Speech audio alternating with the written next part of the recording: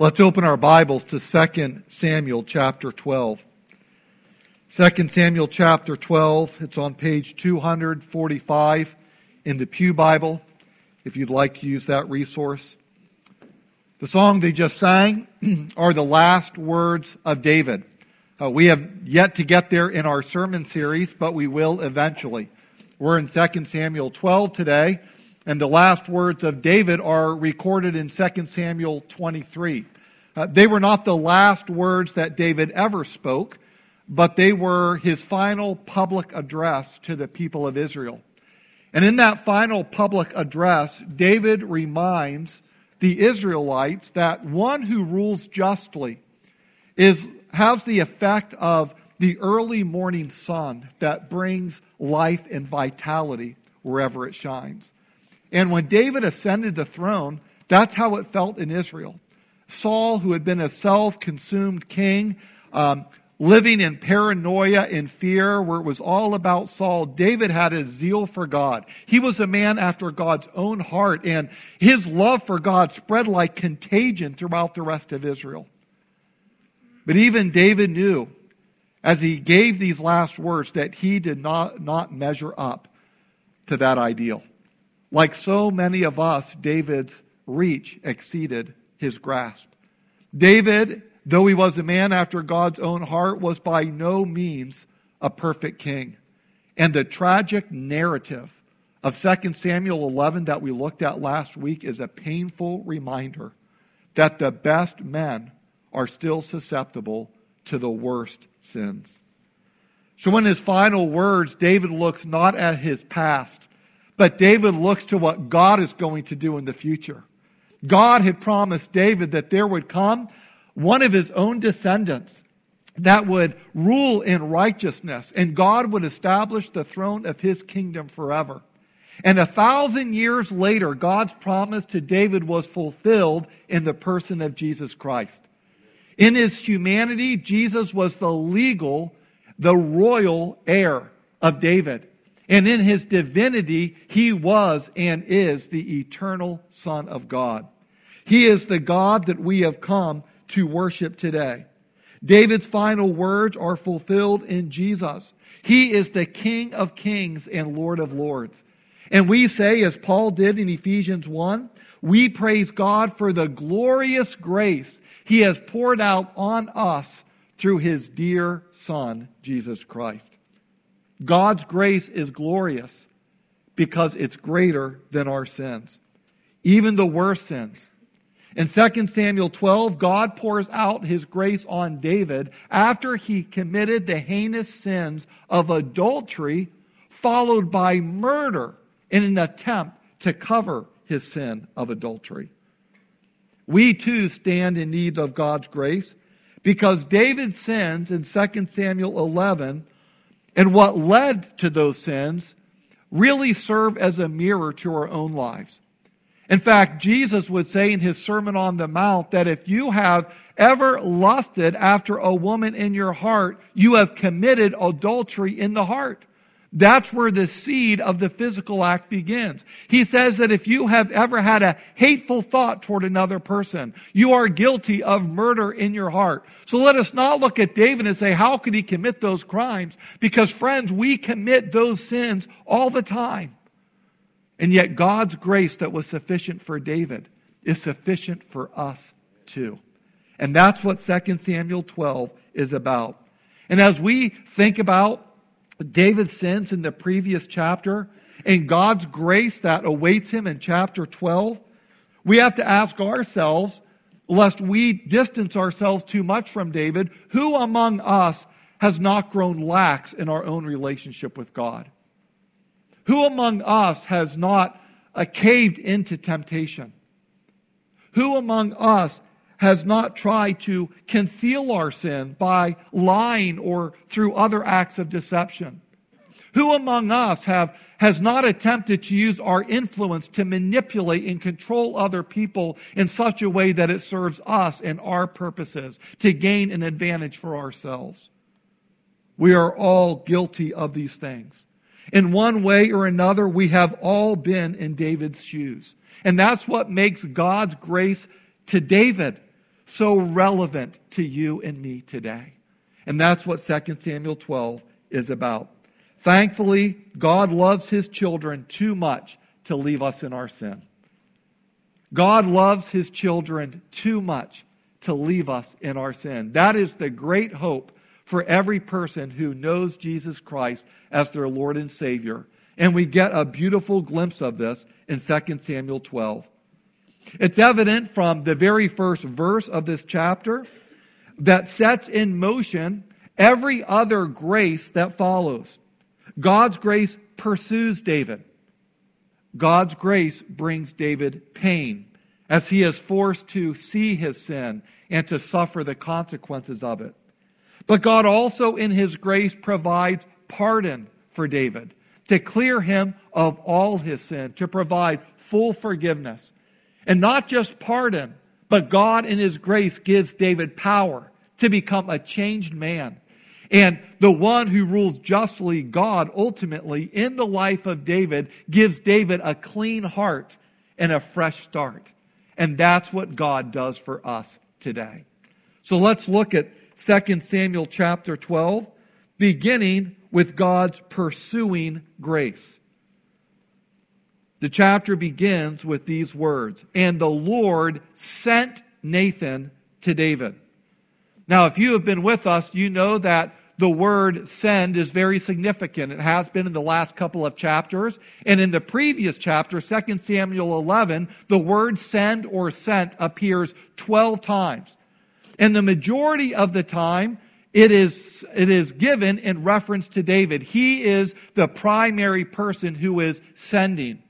And as we saw when we studied chapter 11 last week, every time that David sends in that chapter is to fulfill his own selfish purposes. He is the king, but instead of using his power and authority that God has given him to serve the people, the flock of God, he instead uses that power and authority to serve himself. So we see, for instance, that when he saw Bathsheba bathing from the palace rooftop, David sends one of his servants to inquire about her. And the servants come back and said, "Oh, this is Bathsheba, the wife of Uriah." Hint, hint, keep your eyes and hands off her. But David doesn't listen, and so he sends messengers to bring Bathsheba to himself, and he commits adultery with her. And then later on, David sends Bathsheba's husband Uriah off to battle in the hardest part of the battle, purposely so that he would be killed. It is an indirect act of murder on David's part in an attempt to conceal his sin. And then after all that occurs, we read that David sends one last time in chapter 11 to bring Bathsheba to himself again so that now she can become his wife. And the chapter ends with these words, "But the thing that David had done displeased the Lord." The thing that David had done displeased the Lord. And the very next verse, the very next statement we read, chapter 12, verse 1, "The Lord sent Nathan to David." And what a great reminder this is for us, that when we sin, God is not a passive onlooker. God is not a passive onlooker when we sin. By the time Nathan confronts David, the sins that he had committed were probably almost a year earlier. And sometimes when we sin and we try to conceal our sin, we think that we got away with it. Maybe God didn't notice, or maybe God just kind of swept this under the carpet. But Scripture says that is not true. God not only sees our sins, but God will deal with our sins. And so He sends Nathan to David. This shows a couple of things. First of all, that God is ultimately in control. David has been sending as the king, as the one who thinks that he is in control. But now God sends, and David's going to be held accountable to God as a reminder that God is the one in ultimate authority. And even the most powerful kings and rulers on the earth are accountable to Him as the King of Kings and the Lord of Lords. But the fact that God sends also shows that God cares about David too much. God loves David too much to leave him in his sin. God in His grace is pursuing David, even when David is trying to hide his sin from God. And so God sends Nathan, David's counselor, David's close friend, to confront David about this sin. Let's read on. And the Lord sent Nathan to David. He came to him and said to him, there were 2 men in a certain city, and one rich and the other poor. The rich man had very many flocks and herds, but the poor man had nothing but one little ewe lamb, which he bought. And he brought it up, and it grew up with him and with his children. It used to eat of his morsel and drink from his cup and lie in his arms, and it was like a daughter to him. Now there came a traveler to the rich man, and he was unwilling to take one of his own flock or herd to prepare the guest who had come to him. But he took the poor man's lamb and prepared it for the man who had come to him. Then David's anger was greatly kindled against the man. And he said to Nathan, as the Lord lives, this man who has done this deserves to die. And he shall restore the lamb fourfold because he did this thing and because he had no pity. Nathan said to David, you are the man. Thus says the Lord, the God of Israel, I anointed you king over Israel, and I delivered you from the hand of Saul. And I gave you your master's house and your master's wives in your arms. And I gave you the house of Israel and of Judah. And if this were too little, I would add to you as much more. Why have you despised the word of the Lord to do what is evil in his sight? You have struck down Uriah the Hittite with the sword, and have taken his wife to be your wife, and have killed him with the sword of the Ammonites. Let's pause there for a moment. One of the king's duties was to administer justice, just like the judges did. Pastor Mike had talked about in his prayer about the students studying the book of Judges, and they were judging the various cases throughout Israel to rule righteously. And then once the monarchy came, the kings took over that responsibility. So one of their jobs was to administer justice. And so Nathan comes to David. And as far as David concerns, this is a real situation that happened. Nathan is coming to him as part of David's cabinet, as you will, and is bringing this case before him to see what ought to be done about it. As Nathan tells David of this atrocity that has taken place, David becomes enraged at the rich man's ruthlessness. And he has no idea that Nathan is talking about David himself. By the time that Nathan says, you are the man, David has already judged himself worthy of death. He even invokes God's name, saying, as the Lord lives, the man who has done this thing deserves to die. It's probably the first time that David had thought of God in quite a while. Remember last week we said that when we are caving into temptation, Satan does not fill us with hatred for God, but with forgetfulness of God. And there's no mention of David calling on the Lord, praying to the Lord, seeking the Lord in the last chapter for some time. But in his righteous indignation, he says, as the Lord lives, the person who has done this thing deserves to die. Now it's interesting, David rightly insists that this rich man who took the poor man's ewe lamb ought to repay the poor man 4 lambs for taking and killing the one little ewe lamb that he had. This shows that David understood the law. Because in Exodus 22:1, that is exactly the penalty for that sort of crime. But what's interesting is before David gives that sentence, he first, in essence, assigns the man to death who had done this thing. But stealing 4 lambs or 4 sheep was not a capital crime. One who did that would not receive the sentence of death. So why is David so hard on this man, essentially giving him the death sentence for what he has done? I think a couple of things. Number one, because in this instance, his act of stealing was particularly cruel and ruthless. This man had many, many flocks and herds. He could have picked any one of his own possessions, but he took the one little ewe lamb, the only precious possession that this poor man had. And I think there's something else going on here. I think that sometimes, even when we don't see our own sin, perhaps even in our subconsciousness, we are most sensitive to the same sin that we see in other people. A lot of times we easily recognize this sin in other people without recognizing it in ourselves. David is enraged, and rightly so. And so Nathan and God have David right where they want him. The Scottish preacher Alexander White said, Nathan's sword was within an inch of David's conscience before David even knew that Nathan had a sword. David is oblivious to his own sin. And as soon as David delivers the verdict that this man deserves to die, Nathan thrusts him with the sword of truth, saying, you are the man. Thus says the Lord, I anointed you king. I delivered you from the hand of Saul. I gave you his house and his wives. I gave you the whole house of Judah and Israel. And if that were not enough, David, I would have given as much more to you. Why have you despised my word? Because by despising my word, David, you have despised me, the God who is giving you so much.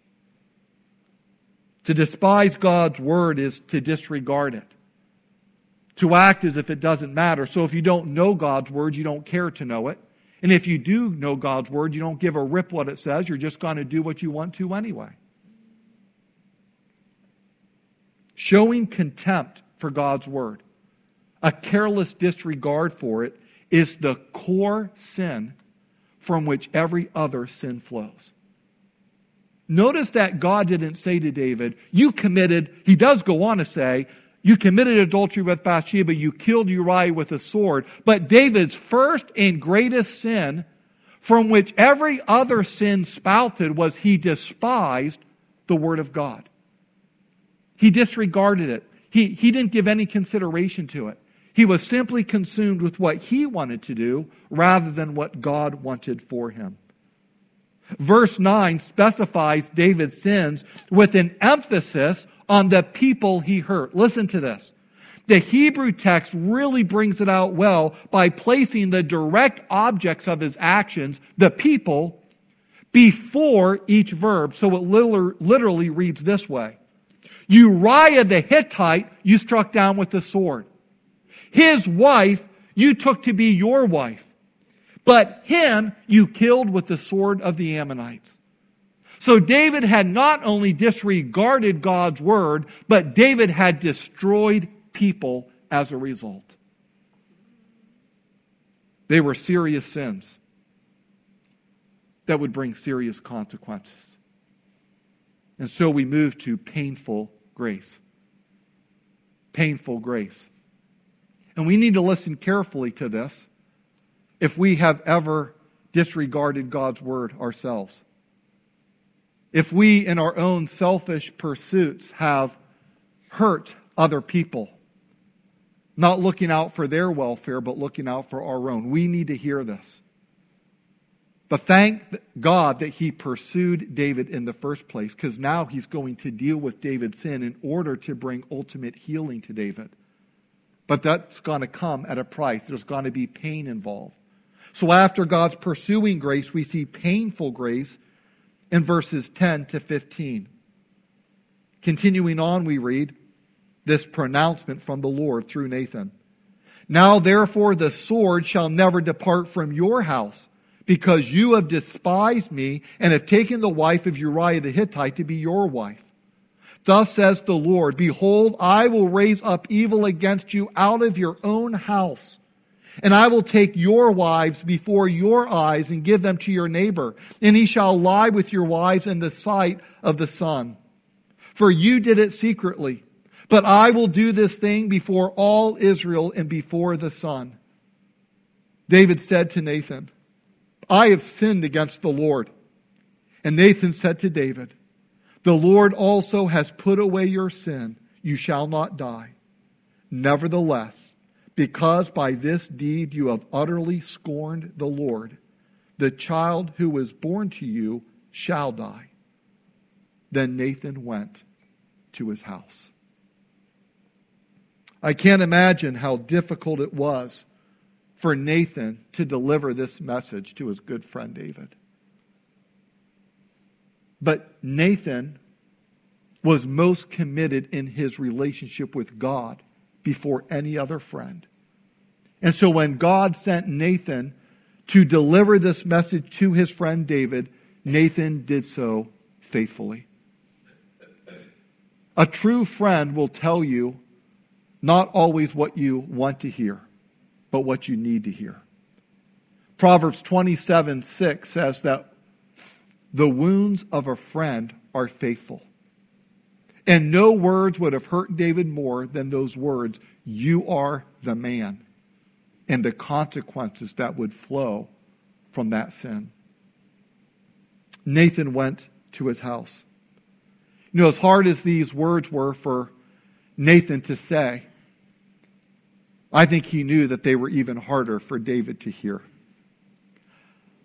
We're simply told that Nathan went to his house, but if we could speculate just a bit, I would imagine that Nathan probably went home and wept for David, prayed for David, and simply probably recovered emotionally from this most difficult message he had to deliver to his dear friend. But he also knew that David had just heard a mountain of a message. And it would take time for David to process these things and to cry out to the Lord and to pray and to do some of that heart work with the Lord regarding his sin and be prepared for the consequences that would come as a result. We're told in the passage that Ethan and Nadine read moments ago, Psalm 51, that David wrote this psalm. This was his prayer of confession to God after Nathan confronted him.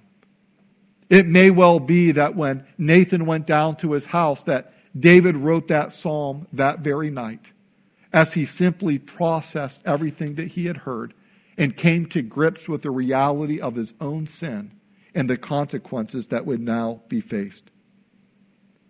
God would bring a whirlwind of trouble upon David's house. As we consider the consequences as spelled out by the Lord through Nathan, we must remember to view this in light of the whole counsel of God's Word, all of Scripture. James reminds us in his New Testament epistle that God does not tempt anyone to sin. That is to say, God did not directly cause these members of David's household, his sons and his daughters, to sin, to do violence to each other. No, they would sin on their own accord, but God, though He does not tempt anyone to sin, God is still sovereign over sin. And God uses all things, even bad things, even evil things, to accomplish His good and holy purpose. And that's what happens here. God was going to use these sins from David's own household to discipline David. And also, listen, to warn you and me about the dangerous consequences of sin. That other people are always affected, always influenced by good or for evil by how you and I live our lives. No man, no woman is an island. How we live influences everybody around us. And when we despise the Word of God, which is the greatest sin, we also damage other people in relationships, which is also very serious because they too are precious in the eyes of God. The severest consequence in terms of the immediate future and the emotional impact that it would have on David was the imminent death of his and Bathsheba's newborn son. I'll admit that's a hard pill to swallow. What are we to make of an innocent child dying instead of his guilty father? It's natural for us to be greatly troubled and perplexed by such a thought. And there are no easy answers. 30 years ago, when I was in my first full-time pastoral position, serving as an associate pastor of student ministries, there was a couple on our youth ministry team, our volunteer staff, that were newly married and were very devoted to the Lord. They were a great couple. In fact, the Lord later called them into full-time ministry, and this brother has been a pastor for many years now. But at the time, they were a volunteer couple in the church serving with our youth, fully devoted to the Lord and to the young people, and were a great, wonderful couple to have on the team. But prior to their marriage, they had engaged in premarital sex. And she conceived a child as a result. And because of this passage, they were scared to death, even after they were married, that God might take their baby as a consequence of their sin. That would be a heavy weight to carry around, wouldn't it? Knowing that you sinned and knowing how God dealt with David, might the Lord deal that way with me? Well, I was very young in ministry at the time, and so they went to the senior pastor for counseling. I'm glad they did. I don't know exactly what he told them, but it definitely helped them grapple with this fear and worry. I'm going to say more about the death of David's son in just a moment, but for now I think we need to be mindful of a couple of things. Number one, Scripture makes it clear that there is no unrighteousness with God. No matter what God decides to do in any given situation, ultimately we must trust in His character that there is no unrighteousness in Him. We have to remember that when we see how God is working or why God may allow something, that we, unlike God, do not have the whole picture. We don't know how God is going to ultimately use a terrible thing for a good and holy end, which means that we have to trust God even in the most terrible times and even when it comes with sin's consequences. It's also clear, speaking of that, in 2 Samuel 12, that God's purpose in the death of David's son was to discipline David, not to punish the baby. In fact, if you go on to read of the evil that arose from David's own house, including the crimes of rape and murder and just how God ended up dealing with them, from the baby standpoint, this may well have been a mercy of God to spare him from being on the receiving end of these crimes, or perhaps growing up himself to live a sinful life. We just don't know. We can only go by what Scripture says. The Bible says that the secret things, the things that are not revealed in Scripture, belong to the Lord. I mean, He has infinite knowledge, we do not. He is God, we are not. But Scripture says in Deuteronomy 29:29, the secret things belong to the Lord, but the things that are revealed in Scripture belong to us and to our children forever, that we might obey the Lord. So this is recorded in Scripture as a lesson for us. God's discipline, as severe as it may be sometimes, is still a demonstration of His grace. The author of Hebrews reminds us of what Solomon, the second son born to David and Bathsheba, that we'll be reading about in a few minutes. The author of Hebrews reminds us of something that David's son Solomon wrote to his son, words that are recorded in Proverbs 3, verses 11 and 12. Do not despise the Lord's instruction, my son, and do not loathe His discipline. For the Lord disciplines the one He loves, just as a father disciplines the son in whom He delights.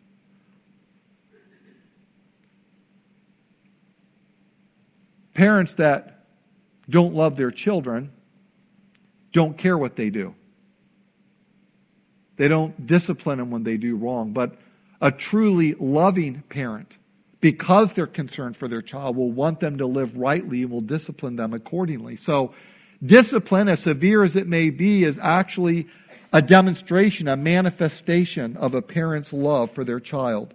And after quoting these words from Solomon, the author of Hebrews goes on to say, no discipline seems enjoyable at the time, but painful. Later on, however, it yields the peaceful fruit of righteousness to those who have been trained by it. King David's last words that our choir sang so beautifully moments ago shows that he had been trained by God's discipline. He had been trained by the peaceful fruit of righteousness. Listen again to his words. The God of Israel spoke, the rock of Israel said to me, the one who rules the people with justice, who rules in the fear of God, is like the morning light when sun rises on a cloudless morning, the glisten of rain on the sprouting grass. Is it not true my house is with God? For he has established a permanent covenant with me, ordered and secured in every detail. Will he not bring about my whole salvation and my every desire? David proclaimed these words after going through the furnace of God's discipline. And David himself would say in Psalm 51, Lord, you are just when you judge. Though your discipline is severe, I trust in you to mete it out according to your righteousness and for my ultimate good. And so near the end of his life, David is to publicly proclaim, God will bring about my whole salvation and grant my every desire. That sounds like the peace of a person who has been trained in righteousness. But what if God in his grace had not pursued David? What if God had simply left David in his sin? David would have never known such peace. Furthermore, David received not only peace, but pardon. A great measure of David's peace was the result of the pardon he knew that he had received. Look again at verses 13 and 14. David said to Nathan, I have sinned against the Lord. And Nathan said to David, the Lord also has put away your sin. You shall not die. So we see not only God's pursuing grace with David, and God's painful grace with the consequences that would flow from David's sin. But here we see God's pardoning grace. According to the law, David deserved to die for what he did, because he murdered a man, not a lamb. But David receives mercy and forgiveness instead. Notice how simple his confession was. I have sinned against the Lord. Given the seriousness of David's sins, adultery, murder, cover-up, manipulation, shouldn't he have said more? Shouldn't he have groveled before God a bit? Wallowed in his overwhelming sense of guilt? Pleaded with God multiple times for his pardon?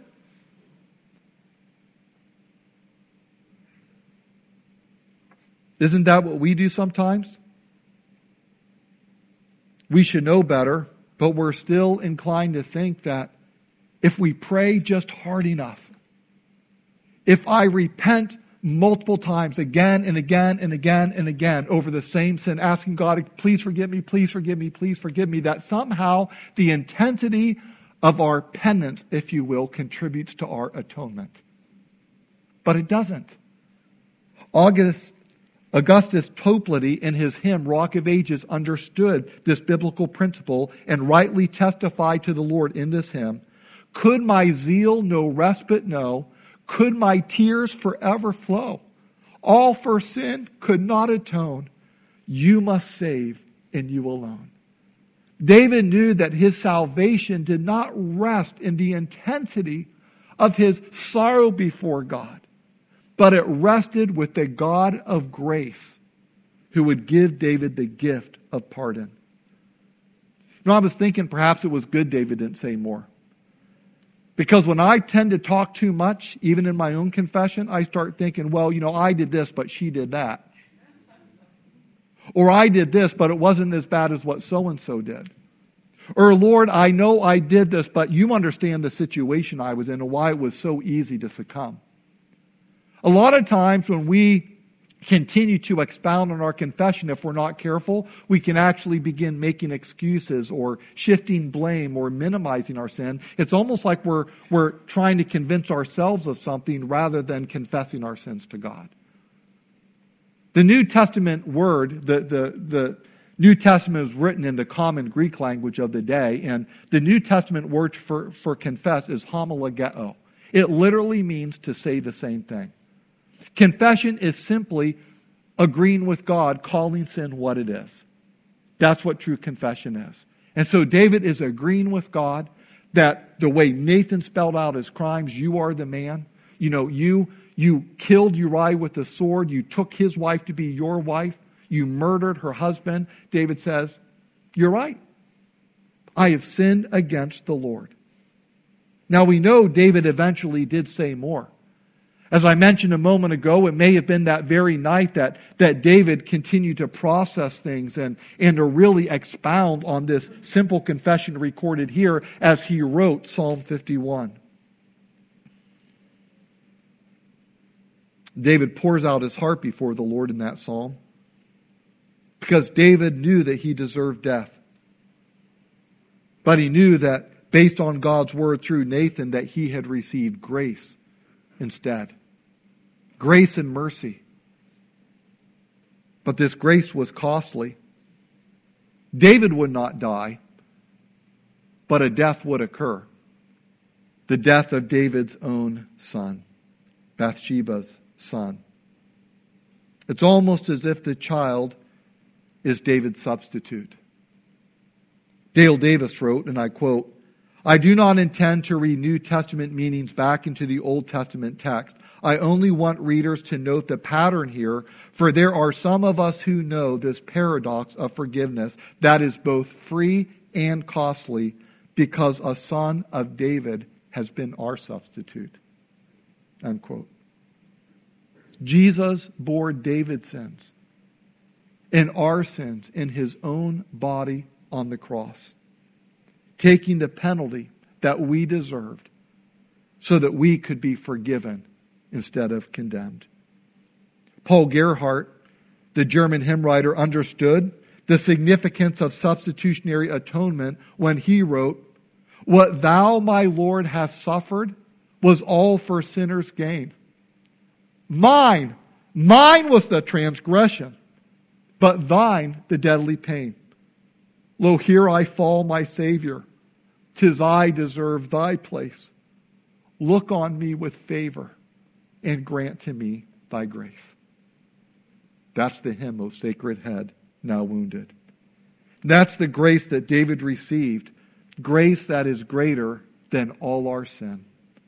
This pardoning grace is available to you if you will confess your sin and call on Christ to save you, believing that He is the substitutionary Lamb of God who gave His life for you. Scripture says that everyone who calls on the name of the Lord shall be saved. No other conditions. But God, you don't know what I've done. I mean, I have been guilty of some serious sins and more than I can count. You know, some of the Old Testament prophets said our sins have reached to the high heaven. My sins are so far over my head, I can't even begin to number them. But God says, whoever calls on the name of the Lord shall be saved. If you are a who, then that includes you. Whoever calls on the name of the Lord. Grace not only pardons us, but it also provides the power necessary to change us. And this is the final main point, powerful grace. We have seen God's pursuing grace in the life of David. His painful grace as David is forced to see and deal with the consequences of his sin. We've also seen, though, God's pardoning grace, that God has put away David's sin. God has forgiven him, though that forgiveness came at great cost to God Himself. And now, fourthly, powerful grace in verses 15 to 31. Repentance is a change of mind that leads to a change of life. In the previous chapter, David is completely consumed with himself and his own sinful impulses. People are not people to him. They are pawns to suit David's own sinful purposes because the world revolves around David, or so he thinks. But now, because of God's powerful grace, David is a changed man. I want you to notice the first evidence, his concern for his child. His concern for his child. Verses 15 to 23. And the Lord afflicted the child that Uriah's wife bore to David, and he became sick. David therefore sought God on behalf of the child. And David fasted and went in and lay all night on the ground. And the elders of his house stood beside him to raise him up from the ground, but he would not, nor did he eat food with them. On the seventh day, the child died. And the servants of David were afraid to tell him that the child was dead, for they said, Behold, while the child was yet alive, we spoke to him, and he did not listen to us. How then can we tell him that the child is dead? He may do himself some harm. But when David saw that his servants were whispering together, David understood that the child was dead. And David said to his servants, Is the child dead? They said, He is dead. Then David arose from the earth and washed and anointed himself and changed his clothes. And he went into the house of the Lord and worshipped. And he went down to his own house. And when he asked, they set food before him, and he ate. Then his servant said to him, What is this thing that you have done? You fasted and wept for the child while he was alive, but when the child died, you arose and ate food.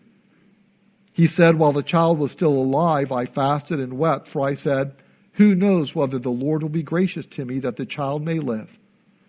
But now he is dead. Why should I fast? Can I bring him back again?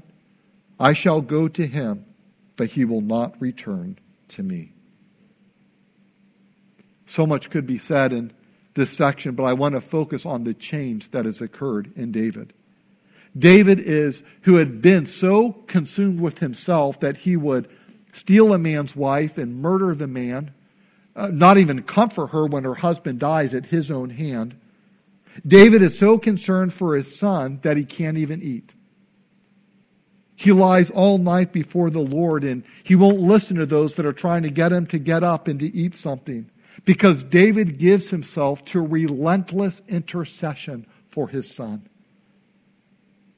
David's concern is so intense that when the child does die, David's servants are afraid to tell him because they're afraid he might do some harm to himself. That is so how intensely engaged he was in the care of his son. God didn't grant David's plea. The Lord stuck to his word that though David's sin had been pardoned, his sin did carry consequences in this life, and this was one of them. But I think God loves the fact that David prayed this way. God, who has shown me such grace, maybe he'll show me even more. I think God says, I love to see a man who understands how gracious I am. It doesn't mean that I will grant his every request, but he knows that showing grace is my forte. Showing mercy is one of my greatest joys and strength as a loving God. It seems by now that David does not merely have a grip on grace, but God's grace has a grip on David. He's changing him. David knows that because of God's grace, he will one day see his child again. He will go see his son, even though in this life his son will not return to him. And what a comfort that is for parents who have lost children. Next evidence of God's powerful grace in David's life was his compassion for his wife. Verses 24 and 25. Then David comforted his wife Bathsheba and went into her and lay with her, and she bore a son, and he called his name Solomon. And the Lord loved him and sent a message by Nathan the prophet. So he called his name Jedediah because of the Lord. For the first time, David began treating Bathsheba as his wife. It's interesting, as I said a moment ago, that when David got her pregnant before she was his wife, and then in an attempt to conceal his sin, he made arrangements for her husband to be killed. And it says that Bathsheba lamented and mourned over the death of her husband. It doesn't say anything in that passage that David made any move whatsoever to comfort her. He simply sent people eventually to bring her back to him so she could become his wife. Now the Lord recognizes Bathsheba as David's wife. Before, she was Uriah's wife when the sin was committed. But David's sin has been put away. She truly is his wife at this point. And David comforts his wife. Now think about this. David had confessed his sin to Nathan, right? Nathan went through the story, says, "You are the man." David says, "I have sinned against the Lord." And then, probably a very short time later, perhaps that very evening, David writes Psalm 51 for all the world to see. It is highly likely that at this point, with David having made his confession before God, that David made confession to Bathsheba. She very may well have known at this point that David was responsible for the death of her first husband. And that David was responsible, in a sense, for the death of the child that had been born to him.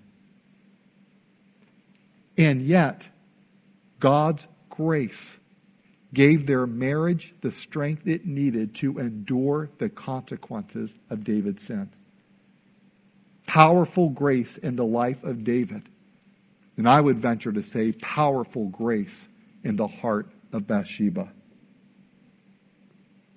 The only way a marriage could endure the effects of such sin would be a miracle of God's grace. Not only was this marriage unbroken, but God recognizes the marriage. He blesses them with another son. And David names him Solomon, which means peace.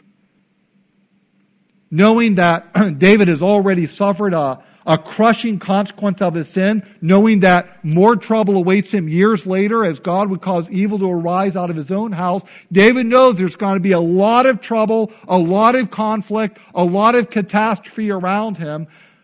But he has come to know God's peace within his heart. He names his son, peace. That's what Solomon means.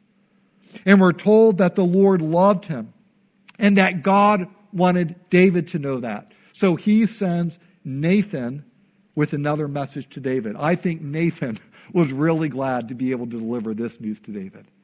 First time it had been really hard, but this time it would have been an utter joy.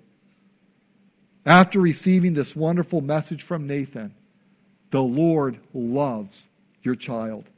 David gave his son Solomon a second name, Jedediah, it says, because of the Lord.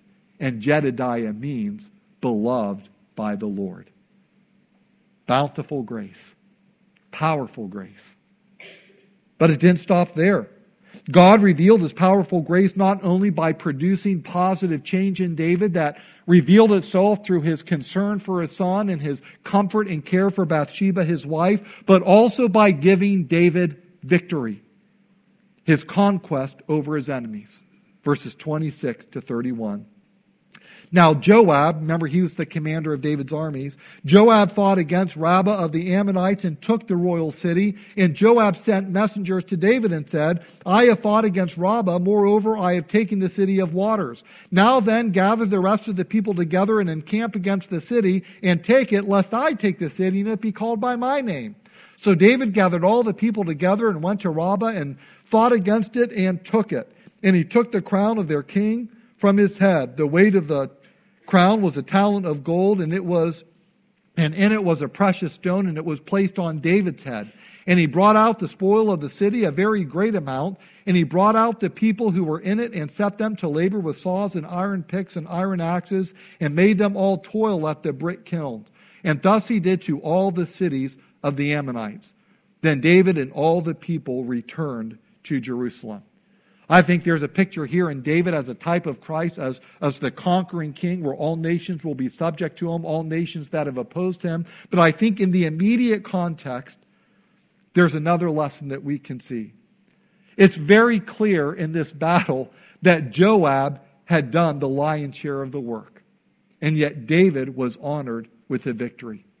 In the same way, the spiritual battles that we win, the positive change that takes place in our life by the grace of God, God gets all the glory. Apart from Him, we can do nothing. But even in His grace, even though we can do nothing apart from God's grace, even though God is the one who makes us want to do His will and gives us the energy to do His will, so in a sense, God does it all, God still rewards us when we make it our aim to please Him.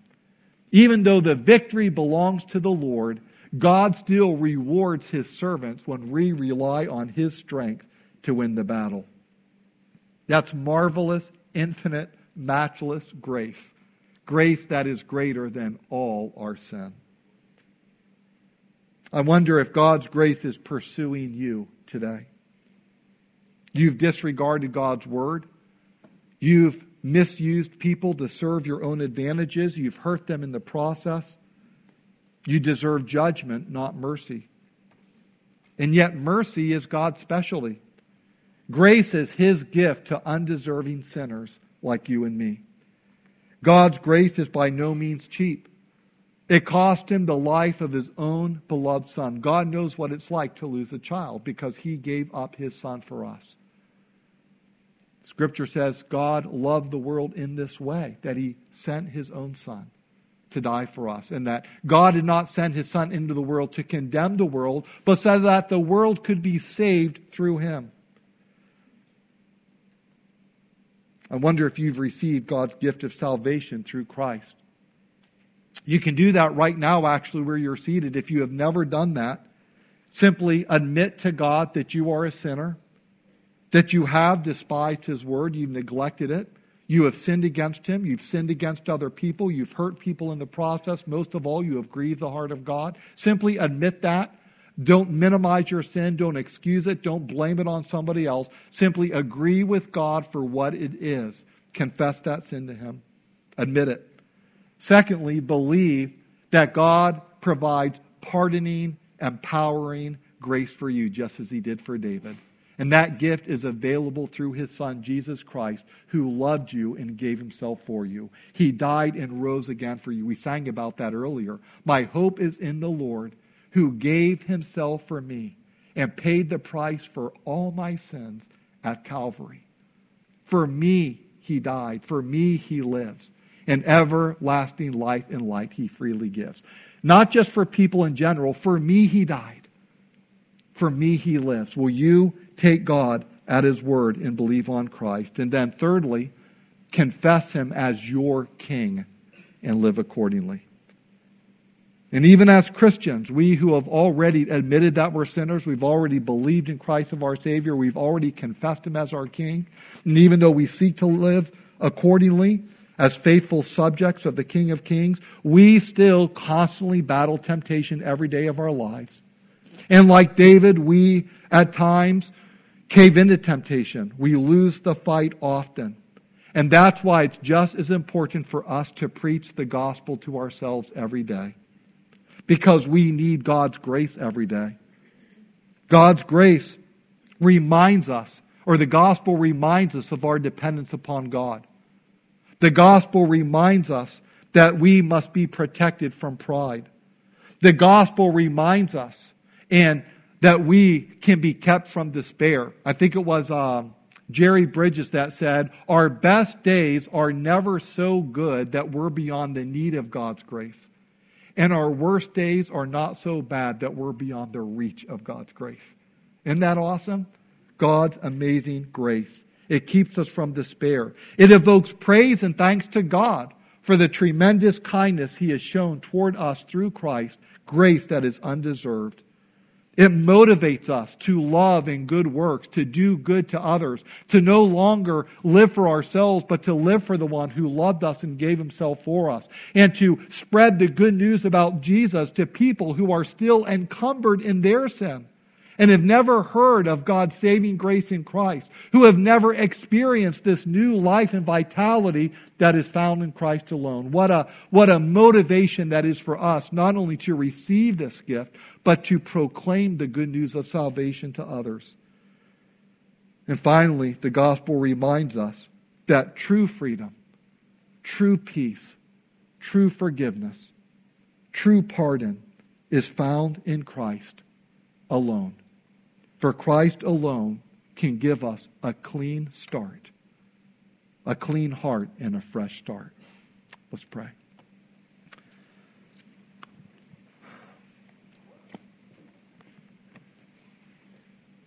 Father, I pray that David's prayer in Psalm 51 would be our prayer to you as we acknowledge our sin, receive your grace through faith in your crucified and risen Son. God, we thank you that your grace is greater than our sin. Help us to hold on to that reality and to sing with utter sincerity as we close out today's gathering. We pray in Jesus' name. Amen.